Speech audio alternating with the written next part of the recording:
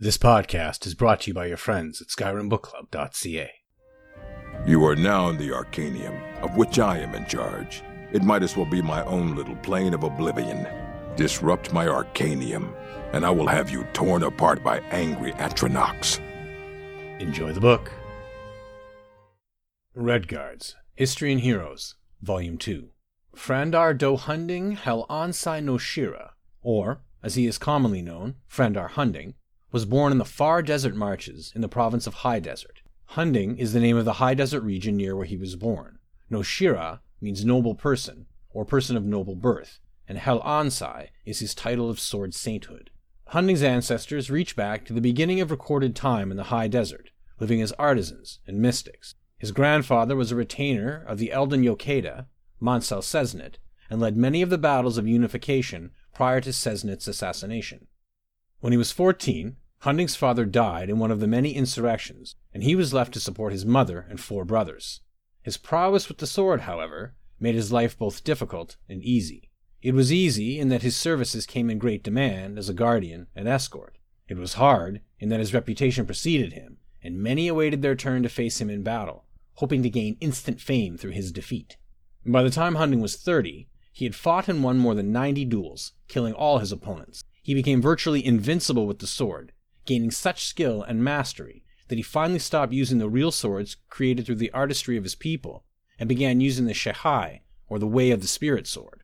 All swordsingers learn through their intense training and devotion to the gods of war and Way of the Sword the forms of discipline that allow the creation of the Spirit sword. This is a simple form of magic or mind mastery, whereby an image of a sword is formed from pure thought. The swordsinger forms the sword by concentrating, and it takes shape in his hand. It is usually a pale thing of light, misty and insubstantial, a thing of beauty perhaps, or a symbol of devotion to the Way and the gods, but no weapon. However, those on Sai of the highest level in sensitivity, and those with talent in magic, can in times of stress form a spirit sword, a Shehai that is far more than light and air. It is an unstoppable weapon of great might, a weapon that can never be taken from the owner without also taking his mind. The Shehai became Hunding's weapon, and with this, he killed bands of brigands and wandering monsters infesting the land. Finally, upon finishing his 90th duel, defeating the evil Lord Janek and his 7 Lich followers, he was satisfied that he was indeed invincible. Hunding then turned to formulating his philosophy of the Way of the Sword. He wrote his learnings down in the Book of Circles, while living as a hermit in a cave in the mountains of the High Desert in his 60th year.